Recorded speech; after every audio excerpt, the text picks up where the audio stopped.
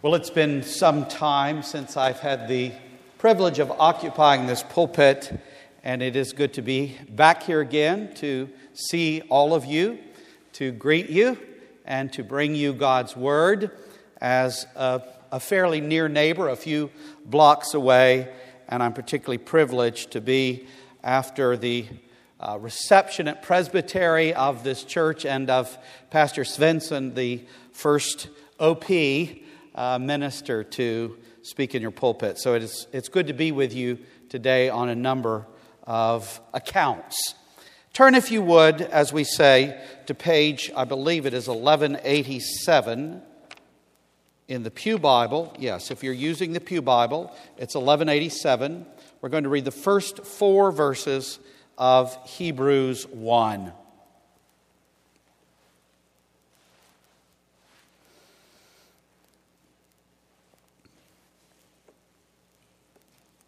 This is God's holy and infallible word. Long ago, at many times and in many ways, God spoke to our fathers by the prophets. But in these last days, He has spoken to us by His Son, whom He appointed the heir of all things, through whom also He created the world. He is the radiance of the glory of God and the exact imprint of His nature. And He upholds the universe by the word of His power. After making purification for sins, He sat down at the right hand of the Majesty on high, having become as much superior to angels as the name He has inherited is more excellent than theirs. The word of the Lord. Thanks be to God. Let's pray.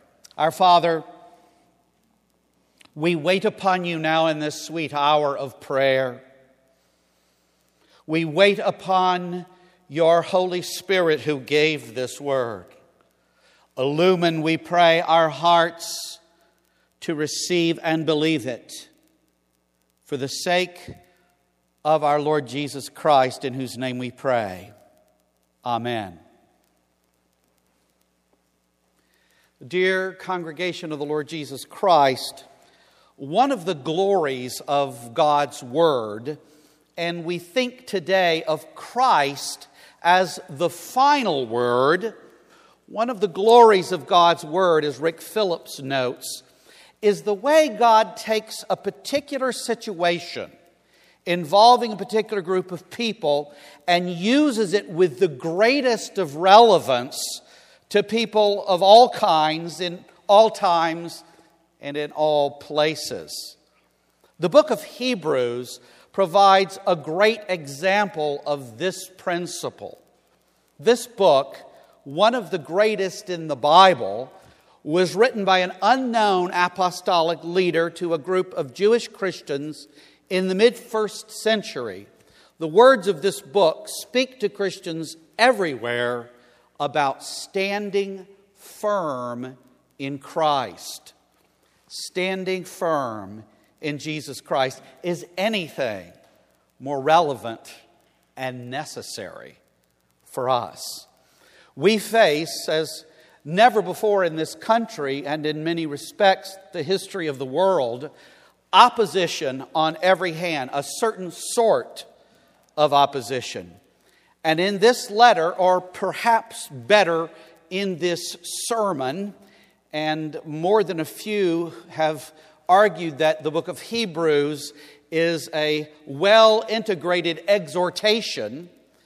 In this sermon, God tells us why we must press on and how we must do it. Because of the all-surpassing supremacy of Christ.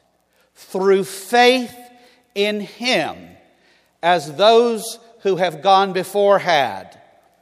This book then centers on the person and work of Christ, especially His priestly work, and sets before us as no other covenant theology. We've heard covenant mentioned several times already in worship. And the word for covenant is used far more in this book than anywhere else.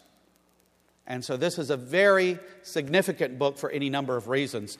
You might be interested, if you don't know, that John Owen, the great Puritan, wrote in the original 7 volumes on the book of Hebrews. And he wrote 7 volumes because he saw in it all truth drawn together and exposited in its supreme revelation, Jesus Christ. So he used this, if you will, as a lens through which he might view all Christian truth. The theme of the book, we might say, is what has come before us, what has come before Christ is better, what has come in Christ, What has come in Christ is better than all that has come before. And all that came before pointed to the time of fulfillment in Christ. Specifically in these verses, 1 to 4, and we're just really looking at 2 today, we'll see how that God has spoken definitively in our Lord Jesus Christ. And today we see these 2 things. First of all, God spoke partially and provisionally earlier in what we would call the Old Testament. And secondly, God has spoken now finally in the Lord Jesus Christ. Well, the grand opening words of Hebrews, like those of the prologue to John's Gospel, in the beginning was the Word, and the Word was with God, and the Word was God.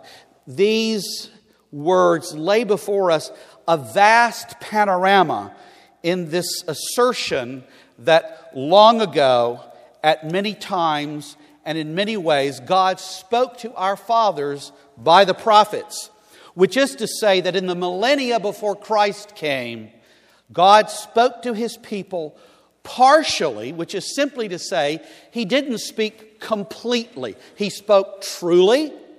He spoke with no sort of equivocation. But it was partial. Revelation isn't complete until the new covenant, until Christ comes and there is that grand explanation of Him in the new covenant. And also provisionally, which means it was for that time. There were things that were for then, the sacrificial system, that are not for now. So we say the covenant revelation of God of old was partial and provisional, only coming to completion in the incarnation of our Lord. How then, we could say, did God speak of old? How did He speak of old? What did He do long ago when He spoke to our fathers? Well, 2 things the text points out to us. He spoke long ago to our fathers, first of all, at many times, and secondly, in many ways. Now, before detailing those many times, I want to pause to acknowledge again that this first verse is rather epic sounding, isn't it? There are a few verses like this in the Bible. In the beginning, God created the heavens and the earth. God's word begins with that. And then, of course, there's what I said earlier from John 1:1. In the beginning was the Word. So when you come to this verse, you have a sense of that same sort of epic sound. And I say this reverently. In literature, we can think of an opening like The Tale of Two Cities. It was the best of times. It was the worst of times. And we have the sense of being in the presence of something rather grand. Even in the cinema, Star Wars begins a long time ago in a galaxy far, far away. The point being is they're trying, the movie makers are trying to really grip you to say, we're saying something very, very important. Of course, none of that, Dickens or movies or anywhere in the sphere of God's Word. This is of supreme importance. So when you read long ago, at many times, in many ways, God spoke to our fathers by the prophets. But in these last days, He's spoken to us by His Son. You know you are in the presence of true greatness. Well, how did He speak? We say, or better, when did He speak? He spoke at many times, particularly at creation and in redemption. At creation, God spoke the worlds into existence. Right? He spoke the worlds into existence. And we see immediately the creative power of the Word, because John 1:1 says, the Word was in the beginning. It says, in fact, that there was nothing made that was not made by the Word. So there was our Lord Jesus Christ, and also the Spirit of God, very closely connected to Him, because the word for spirit in both Hebrew and Greek is the word for wind or breath. And breath is what one expends when one is speaking a word. Word is the product of breath. So there's a very close connection between Jesus, the living Word who was there in the beginning, and the Holy Spirit, the breath, as it were, the wind, as it were, this being who brings all of this Word into being. A very close connection between the living Word and what will become the written Word. All there at creation. But we say in redemption as well, which is really the rest of the story, at particular key times following creation, throughout what we can call the history of redemption. Note that our text says, at many times, not at all times. Many people have a misconception that God's people of old in the Old Testament were perpetually being talked to either by Moses or prophets or kings. No, in fact, if you study the Old Testament carefully, you'll see that God's speaking occurs in conjunction with particular events.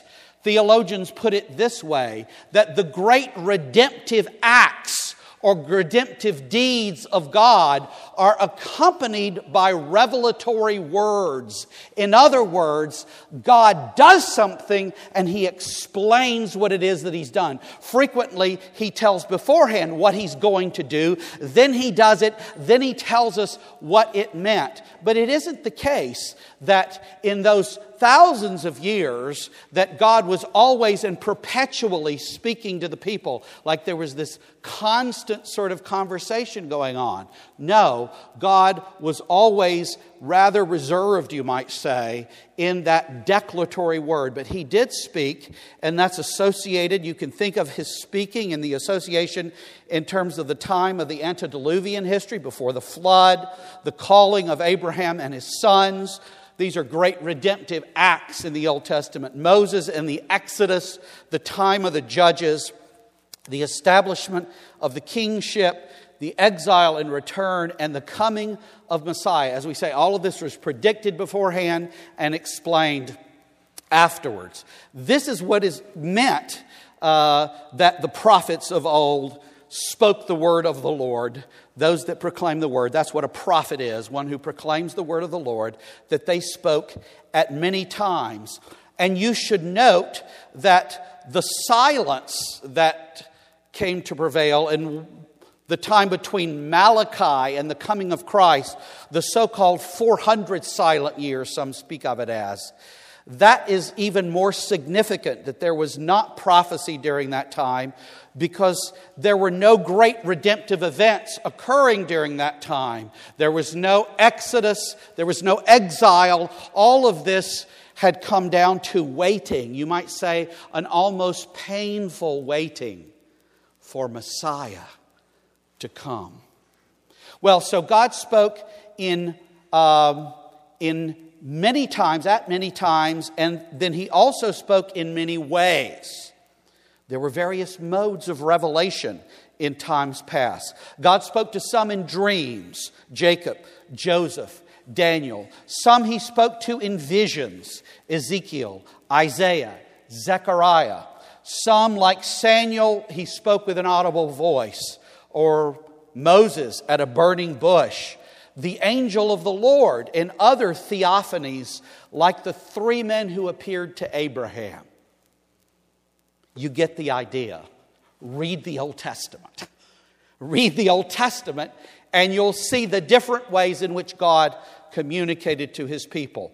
So we could say that's the how of God speaking. That's what we've been talking about. How did He speak? At many times and in many ways. Let me just pause here to say the import of this, if you ponder it, is quite striking in our time. There is a God, many people deny that these days, and He has actually spoken to us. Many more deny that. Yes, many wrote this Holy Bible by the power of the Spirit, but it's all God through the prophets speaking to us. In this time of uncertainty, here's certainty. In a time where people tell you, oh, what does language mean? How can we know anything? God has spoken. Here is the foundation of your certainty. He spoke of old, many times, many ways. We may deny this revelation and refuse to hear it, as many in our day do, and insist that we join them. No. God has spoken. Let us receive and believe this divine testimony. Well, what of the why? We've been speaking of the how. Why did God choose to speak in this way? You might say, why did He choose to speak in this way? That's a curious question. Well, think of this. Why, in other words, did God reveal as He did in a progressive unfolding of redemptive history? Why not bring about redemption? Why not send Christ immediately or soon after the fall? Why didn't Christ come 2 or 3 weeks later after Adam and Eve ate the fruit? Or a few months later? I mean, have you thought about that? You might say, well, there's no reason. Well, that's not true of anything that God does. He's not irrational. There's always a very good reason why Christ waited so long, why it was so long before He came to put everything to rights and to restore things in righteousness. Well, the first answer you could say is, why did God do it as He did? Is because He chose to do it that way. That's not wrong. God is God, and He's under no obligation to reveal Himself in any particular way. And a lot of people will criticize the Bible, various kinds of critics, and say, well, I can't accept that as the Word of God. Sort of with the implication, if I were God, I wouldn't have done it this way. Well, you're not God. Thank you very much. There's not an election. God is God. And this is the way He has chosen to reveal Himself and chose to speak. Not instantly, and not even fully. You might say, doesn't this give us everything we need? It absolutely gives us everything we need until the new heavens and earth. And we're going to learn a lot more in the new heavens and the new earth. But for now, we have what we need. But we could also say this, there's more to the right answer, why did God do it this way, than just what I said. We can truly see the sweet reasonableness of God's way, even in the mysteriousness of His ways. God, who made us in His image, even before the fall, knows our creatureliness, and thus our inability as finite to comprehend, to wrap our minds around Him who is infinite. Yes, we can truly know God and love God, but we cannot comprehend Him as only He can comprehend Himself, as only He can know Himself. In other words, we don't know God as He knows Himself. He's an infinite being who knows Himself as an infinite being. We're finite beings who know that infinite being by God's revelation. So God reveals Himself to us in a way that we as creatures, and even as sinful creatures whose minds are affected by sin, can truly know Him. Never exhaustively. To put it as Calvin does, God accommodates Himself to us. God accommodates Himself to us in the Word. He speaks to us as it were baby talk. And that's what the Bible is. In a certain sense, it's as if God is speaking to us of such limited minds and capacities with baby talk. It's true. Every syllable is true. But particularly the Old is partial and incomplete. It's suited to our situation. It's suited to our pre-glorified situation, which means there's still a degree of incompleteness about what we will ultimately know. And of course, for Israel of old, Paul said that the law, the Old Covenant, was a schoolmaster, a teacher, a tutor to lead them to Christ. It wasn't an end in itself. Now, that was the great problem. Many thought that it was, but it wasn't. It was to lead them to Christ. Think of it this way. If a child asks you how a plane flies, if you can explain it, you don't discuss aerodynamics in the same way with a 4-year-old as you would a 15-year-old. You talk to the 4-year-old in the way they understand what you're saying. And as somebody is older, you give them a fuller explanation. And God has given us this explanation fit for all sorts so that we might know Him.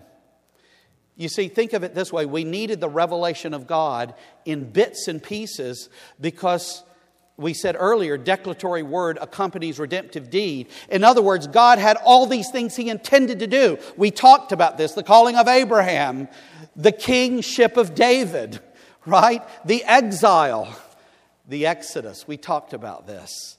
And God was going to do all this among His people, and they needed explanation.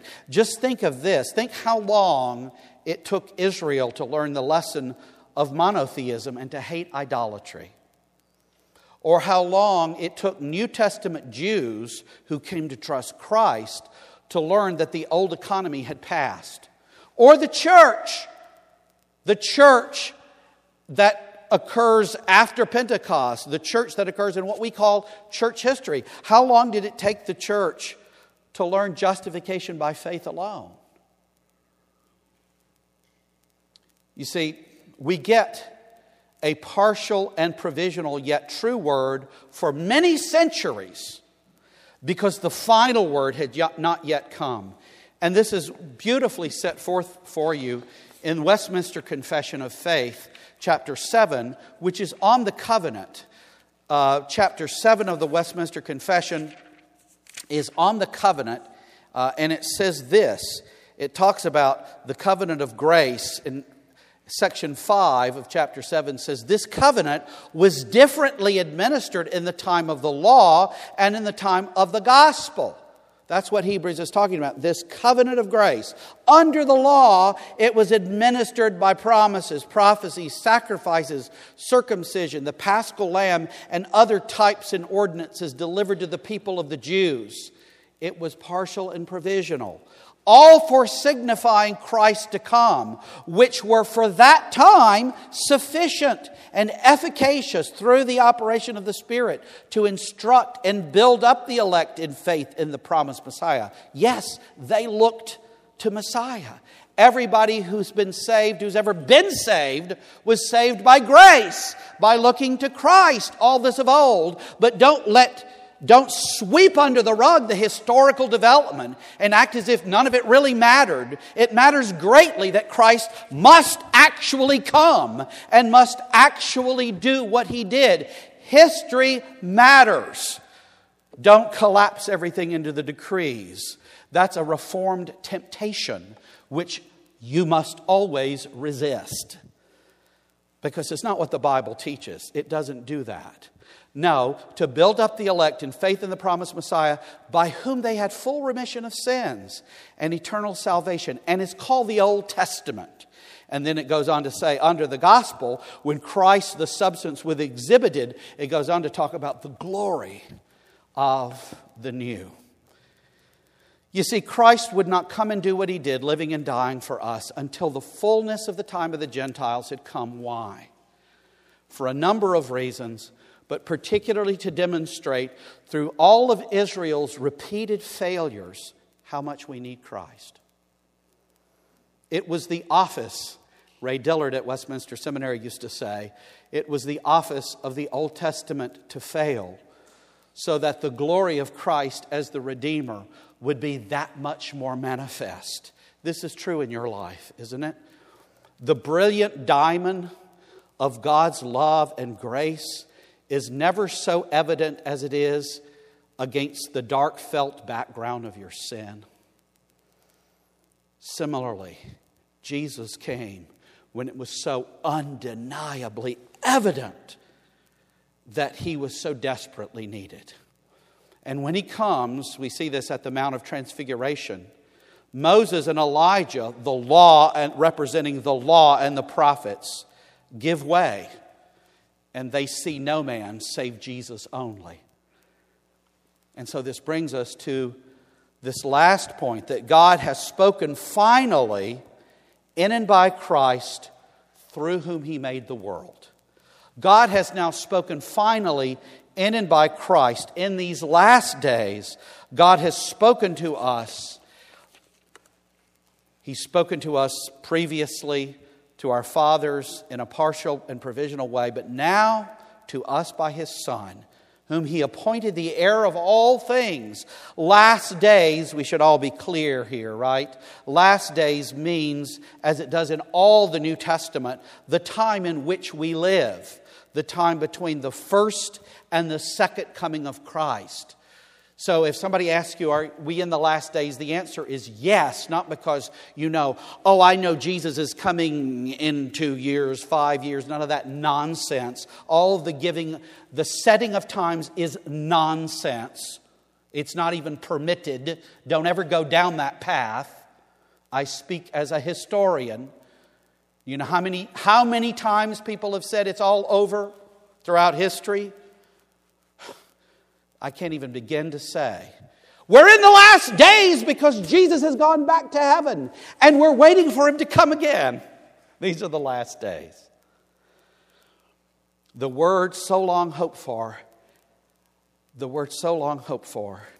has appeared. He has appeared. And we experience now something that our fathers of old could only long for in the coming of Christ, by whose dying, by whose life and death, by His active obedience and His passive obedience, we're saved. And who gathers and perfects by His Spirit a church composed not of ethnic Israelites only, but of those from every tribe, kindred, tongue, nation, and people. So this one, as we say, so long hoped for, has come. And He's the heir of all things. That's what the text says. As God's only Son, as the firstborn inheritor, right? He is the heir of all things. There is much His now in principle, as they will be at the consummation when He comes.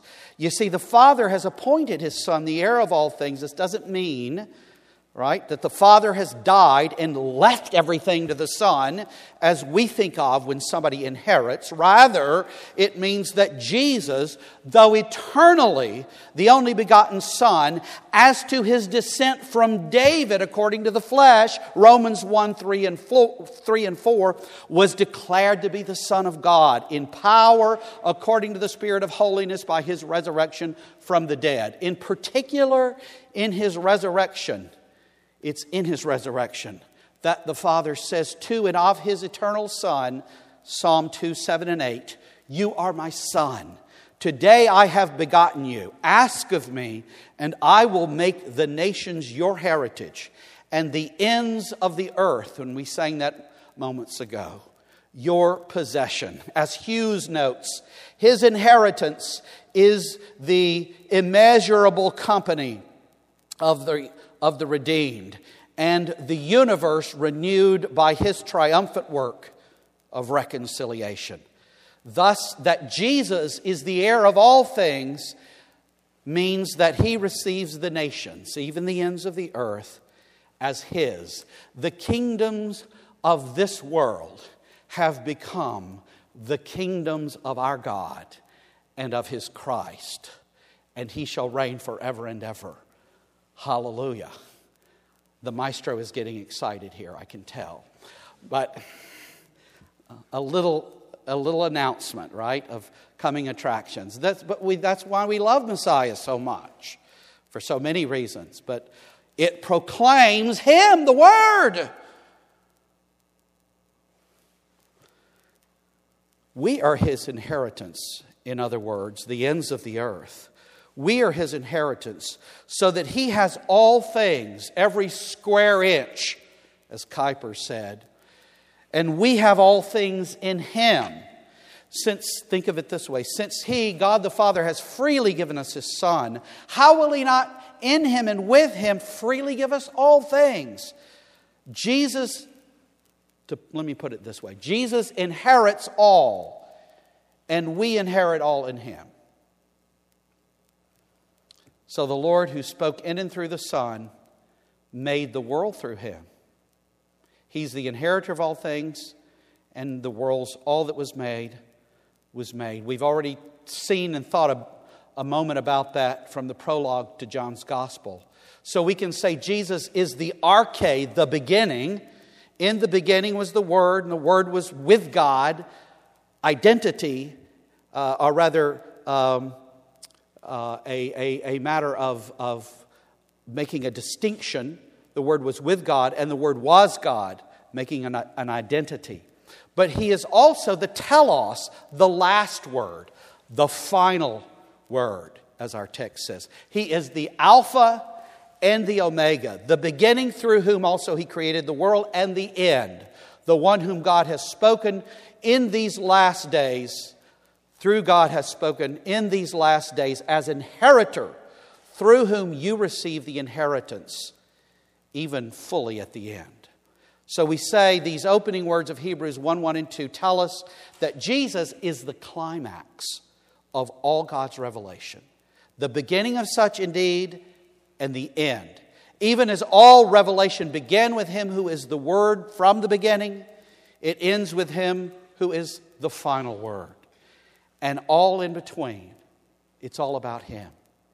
With the partial and the provisional of the old giving way joyfully to the final, when the long-expected one comes and fulfills all righteousness. That's particularly the message here for us in Hebrews today. Let us take it to heart. Amen. Our Father, we pray that You would be pleased to minister Your word to us.